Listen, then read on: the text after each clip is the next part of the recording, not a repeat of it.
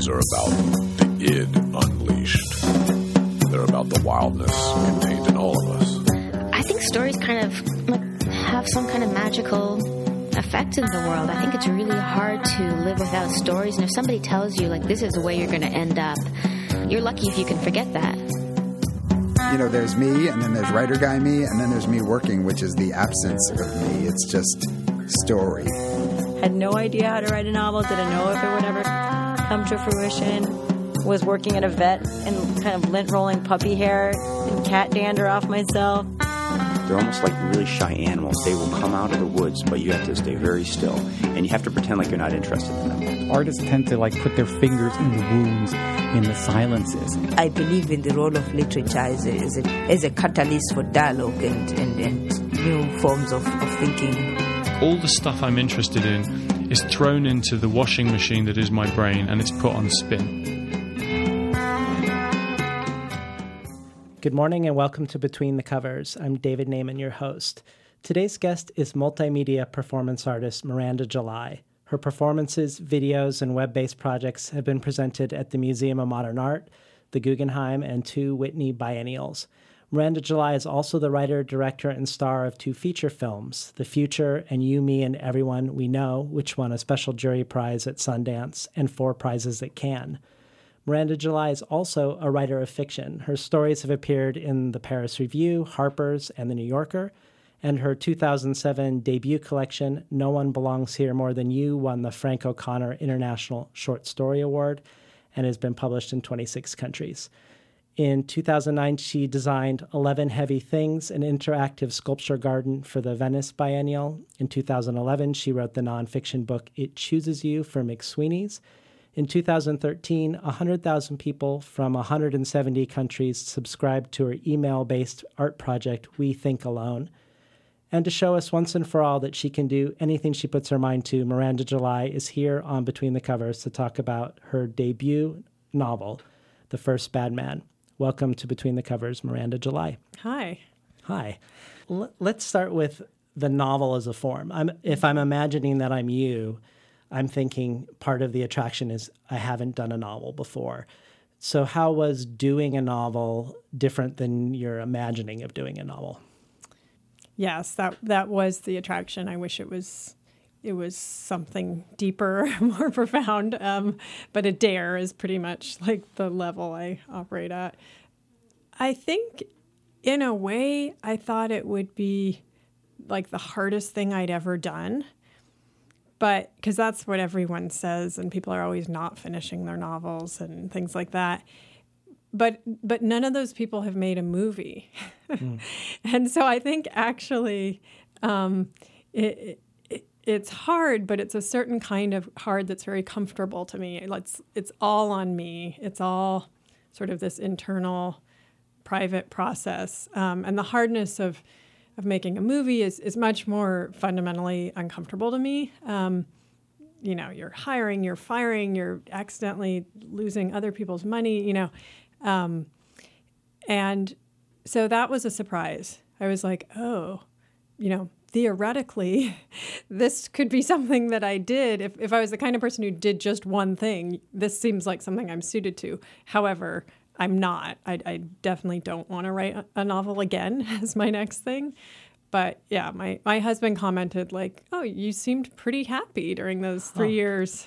Yeah. Well, when I was reading about the time when you lived here in Portland and you were developing your performance art, that you really tried to shy away from internships, that you wanted to keep this idea of how to do it right away from you as you figured it out for yourself. Is that also true now, decades later, with writing the novel, that you wanted to grope your way through writing a novel on your own terms? Or did you seek out people as editors and readers like you might with a film project?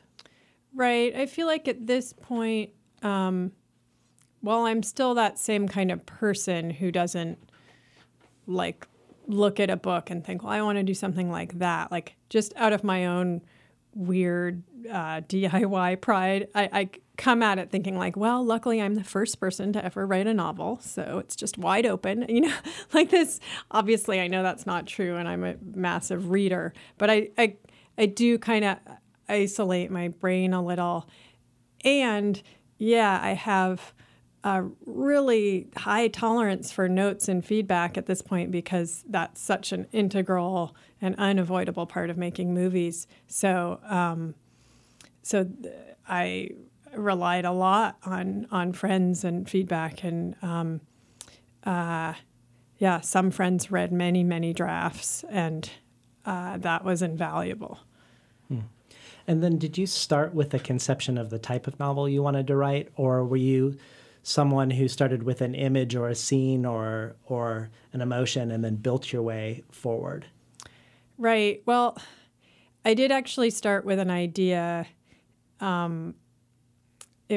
which I sold to Scribner and wrote about, 60 pages of. Then I made my last movie, The Future, and I kind of realized through that process that this idea I'd come up with wasn't going to work.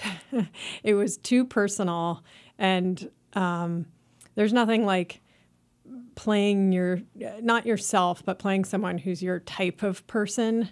I wasn't playing like a working class British woman in my movie. I was playing someone who you could imagine might be something like me, whether or not she was.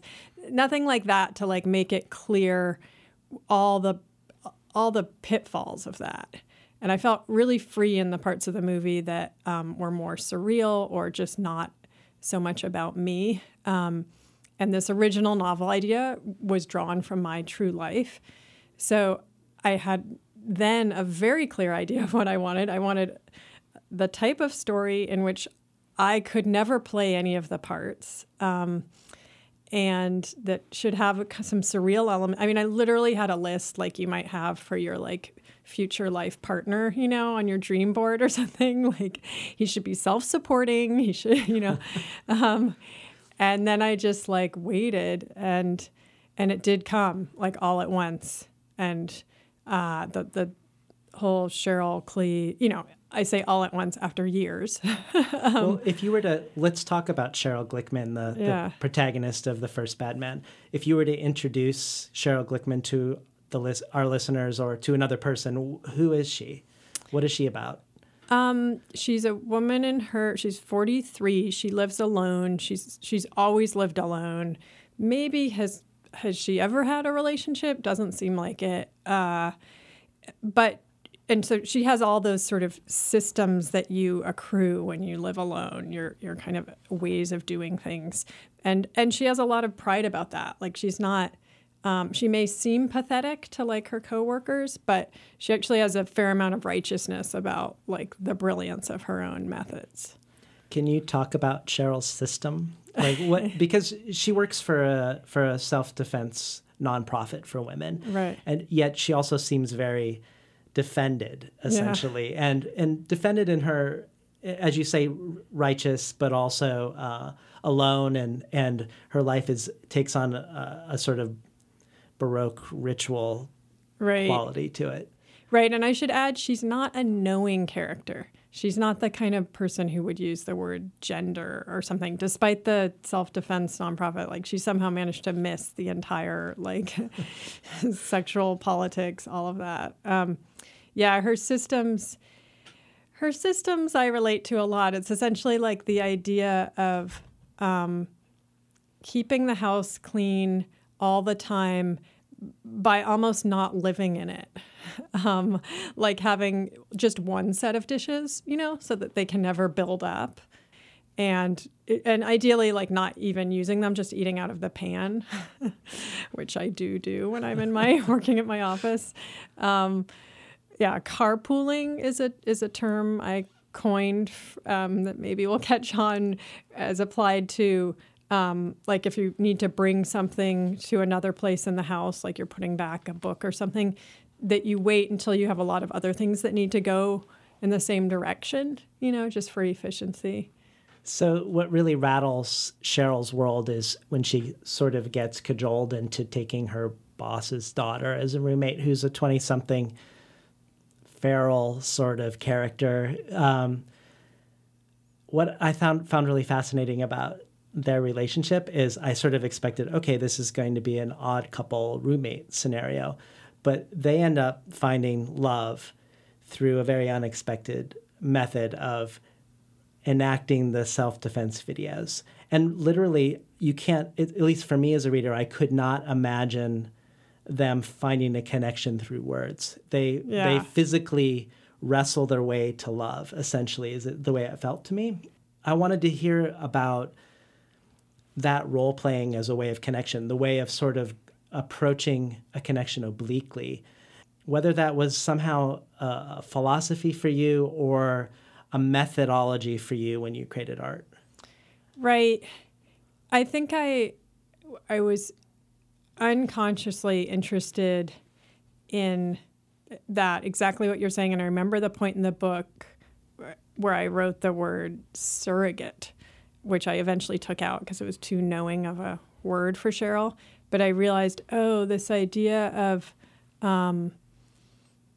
standing in for something else or role playing as a way of being more honest and more present than you could be if you were like, quote unquote, being yourself, was really powerful. And if I could somehow get at that and have people using that who were not part of like a community of people into playing roles, but who were doing it very much in like a self-invented way and for mundane reasons. I mean, she gets into it as a like cure for a health problem she's having. It's definitely not sexual, I guess, for her. She's not aware of that anyways.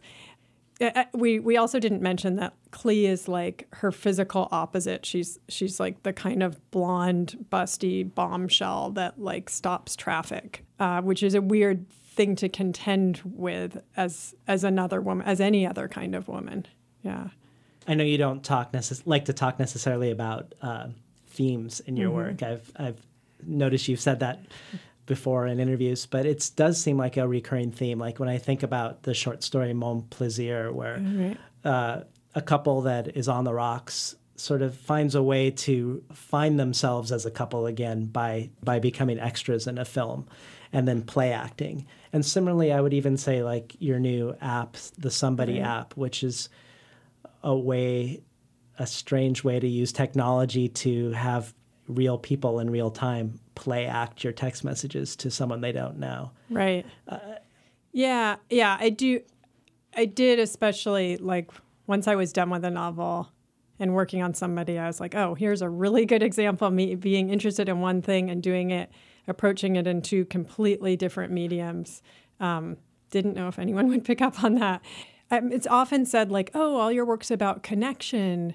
And that to me feels a little wrong. I'm more interested in because that implies like people are really connecting, they're really like knowing each other. And I'm not sure that's even really possible. It certainly doesn't happen in my work, but what can sometimes happen is the strange ways people go about it, by,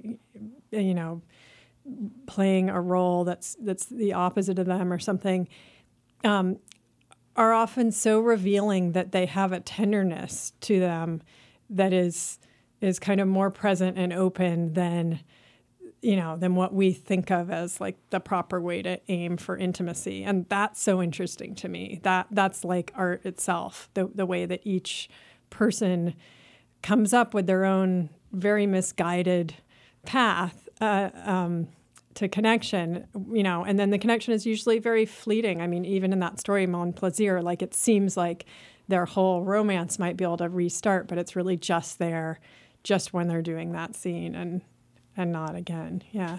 Do you use role playing or specific constraints when you're doing your writing also? I thought you were going to say like in my sex life or something. I was like, wow.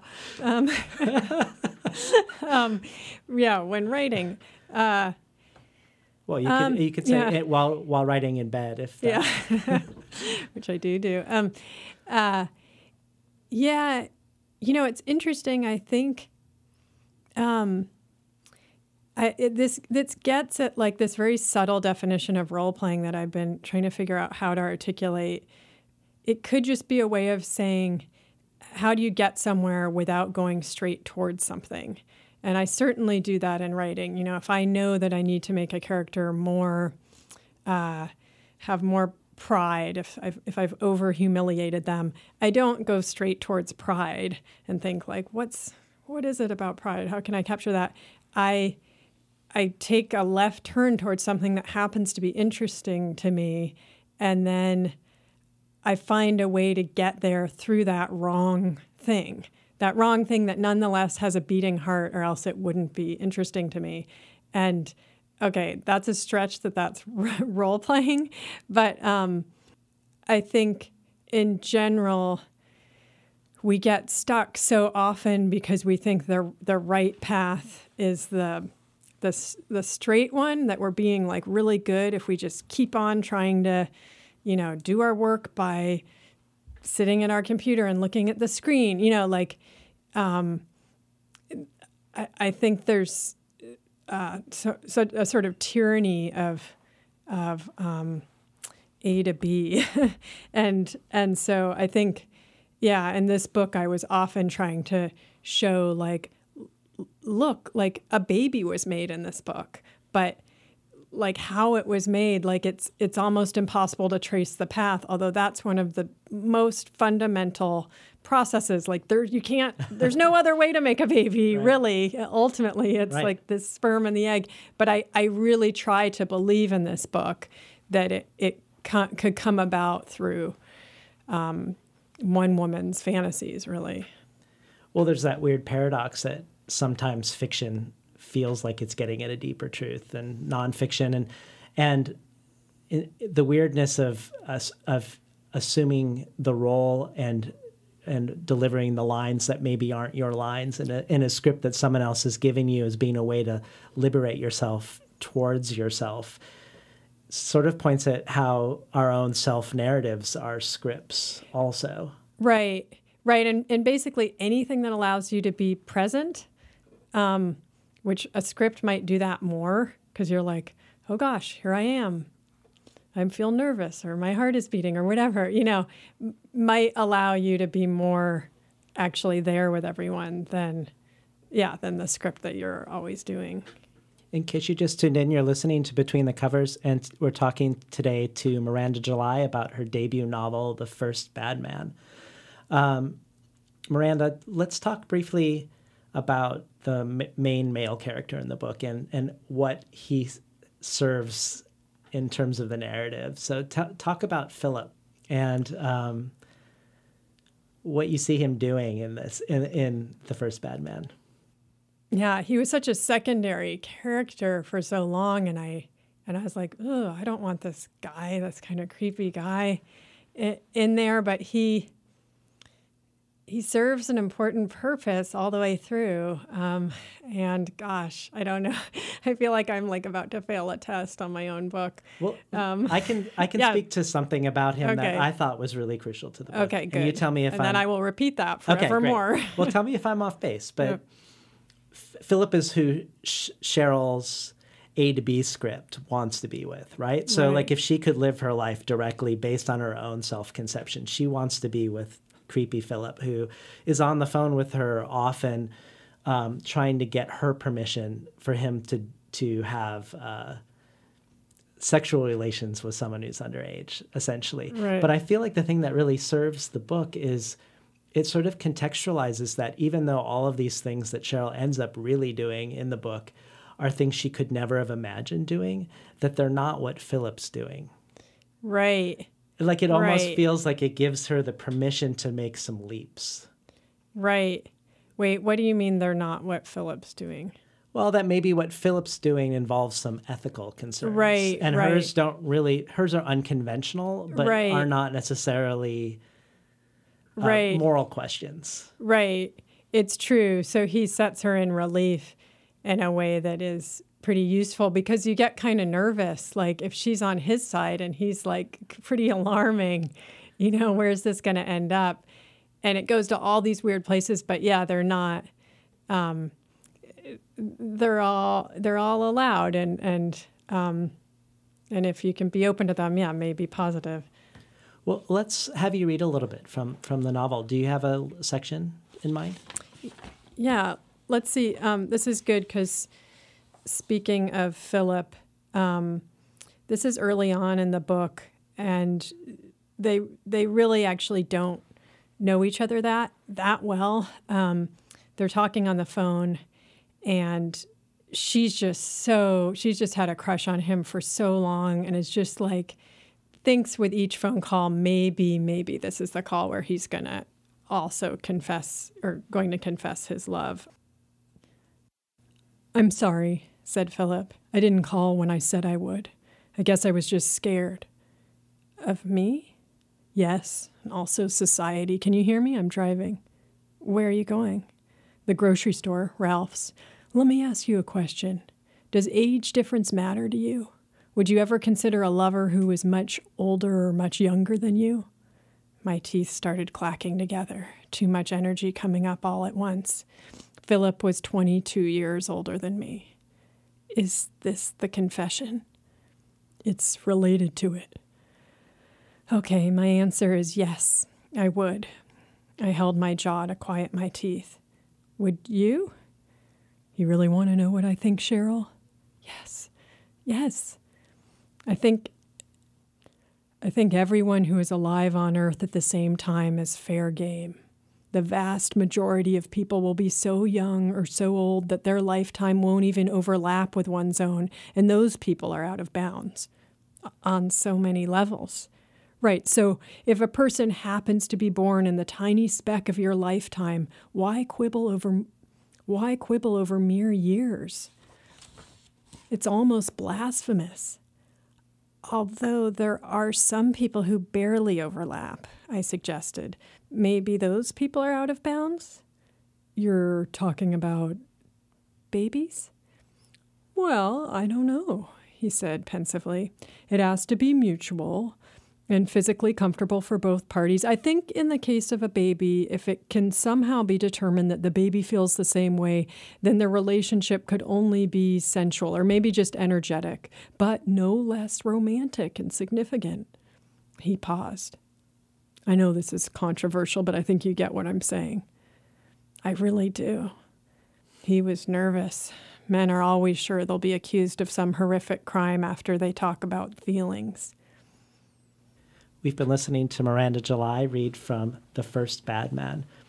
Since we're on the topic of gender, of course there are men who do multidisciplinary, multi-genre, innovative, avant-garde work. But when I think about a lot of the vital stuff that's going on, and I think of like Sophie Calle or Marina Abramovich or you or Sheila Heti or Chris Kraus, I'm often thinking of women. And I wanted to pose this question to you of whether that's just saying something about me and where my focus seems to be, or whether you think this is a particularly vital time for women in the avant-garde.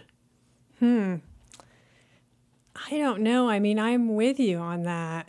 Of course, I feel like I'm so enmeshed and, like, well, of course it seemed that way to me, like Sheila Heti's one of my best friends, like all the, and those are the people I'm like looking up. And, but I will say that there's a lot more support happening among women in power now.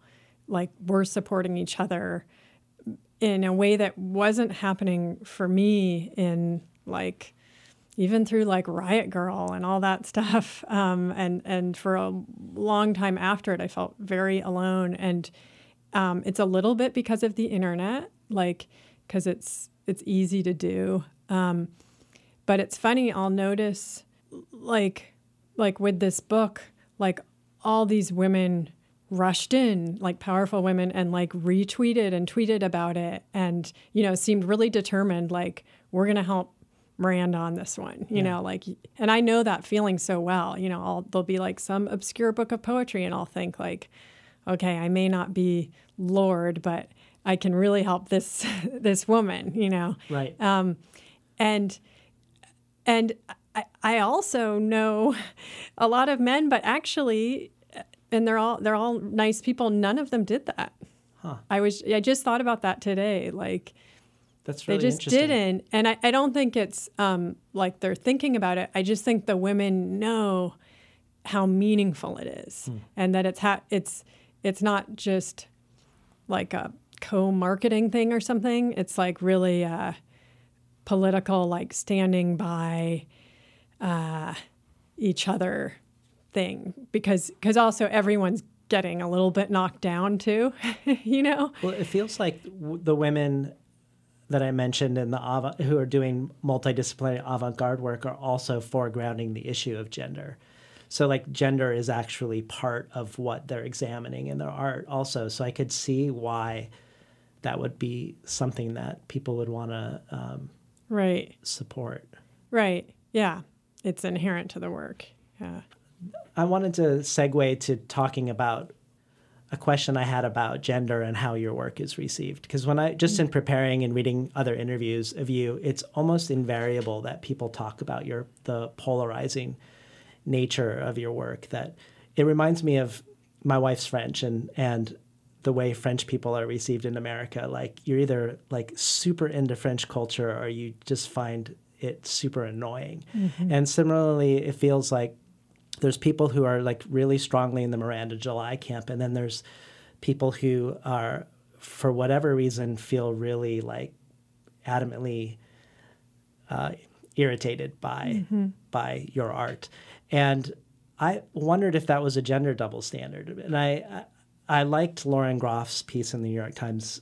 I'm guessing you've probably read it, where she looked at the meaning of the word whimsical and felt like it was dismissive specifically around gender. And that resonated with me. I was wondering, would Michel Gondry or Wes Anderson have it quite the same way as Miranda July? I know they're polarizing also, but maybe not quite in the same way, not as unrelentingly so. And so I was curious what your take on that is. I mean, sure, those guys are called twee and whimsical, and even Dave Eggers is, for all the like hard work he does in the world. But there's this thing of annoying that I think is specific to like women in power who aren't playing up their sexuality, or somehow not fitting the exact mold, whether it's just sort of an energetic thing, or physically, and they're unapologetic about that. It makes me think of like Lena Dunham. Right. Sure. And she changed the landscape quite a bit. I mean, since the last time I had something out, things have changed. And frankly, it's so much for the better. Like the thing of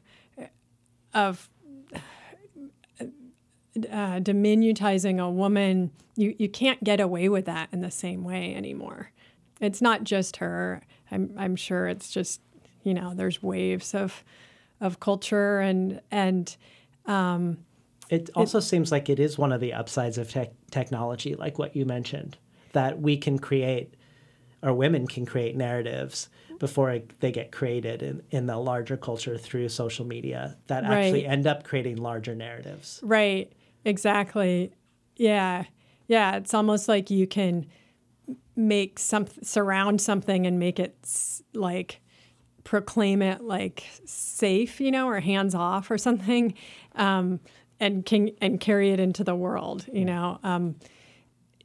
Yeah. So I have to say, I think it's shifting a little bit. I also think the polarizing thing was a story that was picked up by the press, and I knew it happened because for example, with that New York Times, there was a New York Times magazine cover about me, and the interviewer was lovely, and we had a great time together. And then the piece was completely slanted towards like she's loved, she's hated, and quoted some barely existing blog called like I Hate Miranda July or something, and I remember talking to her later and being like, wow, I was sort of surprised that was the through line. And she said, that was one tiny part of what I wrote.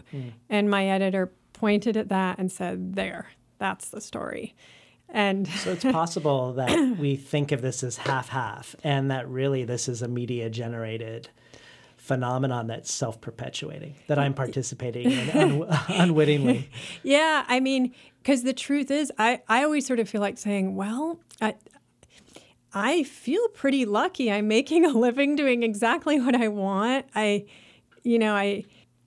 doesn't seem like people who hate me, you'd have to give them a lot of air time and space and mental space for that to be equal to people who are passionate about something. Because frankly, I mean, you just don't care as much about the things you hate. Sure.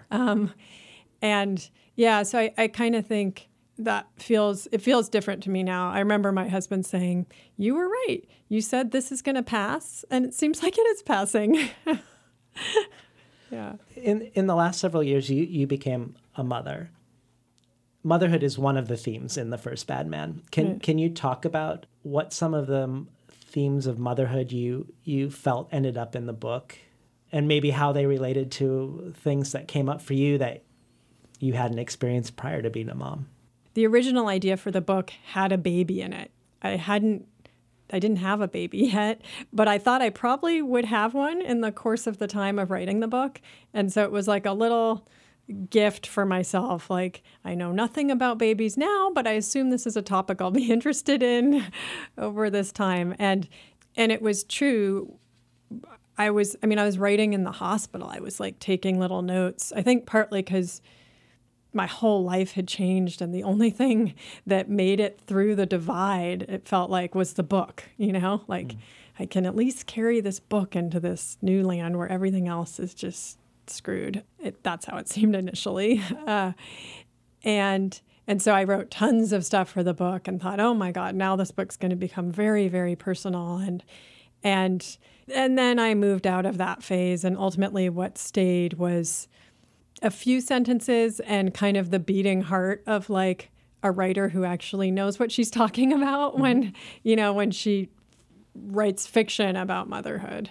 Yeah, I got farther and farther away from my story and, came back to being Cheryl's.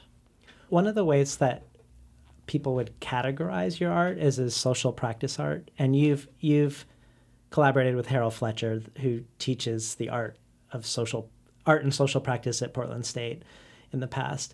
Could you describe what that means to you, what social practice art is? I know it's not entirely specific to writing a novel, but as the novel as part of your larger career. Yeah, I mean, Harold could do a really good job of this. I mean, I feel like, I often just say I do this whole category of work in a few different mediums that's participatory. Because for me, it's social practice often to me is work that is in a community, but is no less fine art. It's like deciding that you could take a guided walk with a group of people, and that would be the piece, that it doesn't have to be this picture on the wall. It can be like a living engagement with people, and that is object enough. I'm sure no one has ever described it that way before. It's sort of a blasé definition, but certainly that was something we had in common, or we were coming from different, I just almost called Harold about 9 different names, the name of my son and my husband, and then that's book tour. Yeah. Do you feel like the online store that's related to the novel is a nod towards social practice and sort of community engagement? It feels like what happens between Cheryl and Clee is a strange form of social practice art, even though that's not really what they're doing. But the store feels like another way, like another mode that one could approach living in the world of the novel. Yeah, I definitely, have these art ideas that I kind of just slip into the marketing territory because it's a way to get something out there and test out if it'll work. And this idea of a store as a piece of art, I'd been thinking about that for a while. And yeah, I love that it's participatory, that it's using like real money and real objects, and people can, only one person is ever going to own each object. And it's a kind of intimacy that doesn't relate at all to fiction. Like with fiction, you all read the same book, you all own the same book. So the idea that one person might own the cup that's in the book is just wrong. And I think I kind of enjoy that the writer part of myself is like aghast, like, what? There doesn't need to be the cup. I just need to write the cup, those words. And then I like kind of messing with that and being like, really, why? Why is it so precious? I'm curious, maybe it is precious. Maybe I messed it up. I mean, I enjoy even those fears. Yeah. There's something you said that stood out to me in an interview you had with Rachel Kushner and Baum. You said, the whole time I've been building my audience, I've also been trying to unbuild the walls that come with having an audience, with having power. And I wonder if part of the reason why people always say that your work has to do with connection is around this dynamic, this desire for the person who's receiving the art to not just be receiving, but to be participating. So in a sense, maybe something around permeability, right, is more apt. Yeah, exactly. And I do, on maybe just a psychic level, try and do that with my books and movies too. Like I'm believing.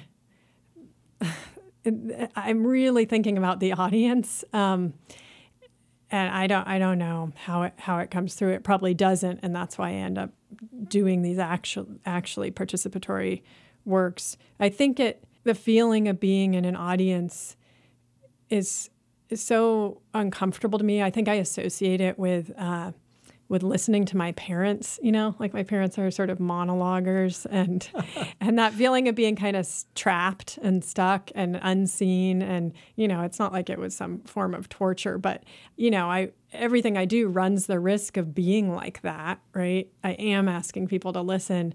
So I think that's why it feels so necessary to me. Like, I don't want to put people in that position where they are supposed to lose sight of themselves and get lost in my world and then feel bereft. For people who are really taken by your work, by whether your novel or your performance art or your interactive sculptures, what are some of the people you would point people towards? I know, like when I was young and I was, I'd get an album, I'd read the liner notes and be like, oh, that person, he was studying the guitar of so-and-so. Then right. I would go to the next band. Who are some people that you would either were touchstones for you in formative years, or people that you're really jazzed about now that you would direct people towards? Well, I'll go off right now. I'm reading a brand new little book by the playwright and director Richard Maxwell. It's called Theater for Beginners, and it's really, it is that. It's a book for actors, but it's also one of those soon-to-be classic books that you could also just replace actor in every sentence with person. And I've been finding it like strangely moving. It's like pocket size, so I keep it in my purse. Dovetailing with that, I've been using the meditation app Headspace a lot. I don't know if it's probably like the most popular meditation app, and I would never have thought that was even a good idea. It seems like a very bad idea, but in fact, it's helped me keep it up in a way that I haven't. And this, I've done many different kinds of meditation retreats, and it's been profound for me this year. What else? I just finished Ben Lerner's book, and I've been wanting to read that myself. Yeah. I'm just lugging it around because I finished it, but super interesting. And his that's called 1004, and the one before Leaving the Atocha Station is really incredible. That's kind of what I just discovered. The filmmaker Roy Andersson has a website. He's Scandinavian of some sort. Is he Swedish? He's in his late 60s, and I really love his work. It's not super easy to get at, but he's still really making movies. He just won whatever the top prize at Venice, and you can look him up, and there's a lot of stuff to look at online that's really interesting. And is there a next unfamiliar form that you're attracted to? Like, I've never done this, and there's a charge around it somewhere on the horizon? I kind of think from now on it's pretty much just all going to be permutations of other things. But new things get invented. I mean, apps didn't exist, Do you have a before, project that you're working on? Yes. I'm doing a few things. I'm working on a big public art project that'll happen in London next year through an organization called Art Angel, and I have a new performance called New Society. That's a very audience participatory performance that I'll be doing over the course of the year in a few cities. And I'm working on my next screenplay. Wow. So I say. Well, it's great having you on Between the Covers, Miranda. Yeah, thank you so much. We're talking today to Miranda July about her debut novel, The First Bad Man. You've been listening to Between the Covers. I'm David Naiman, your host.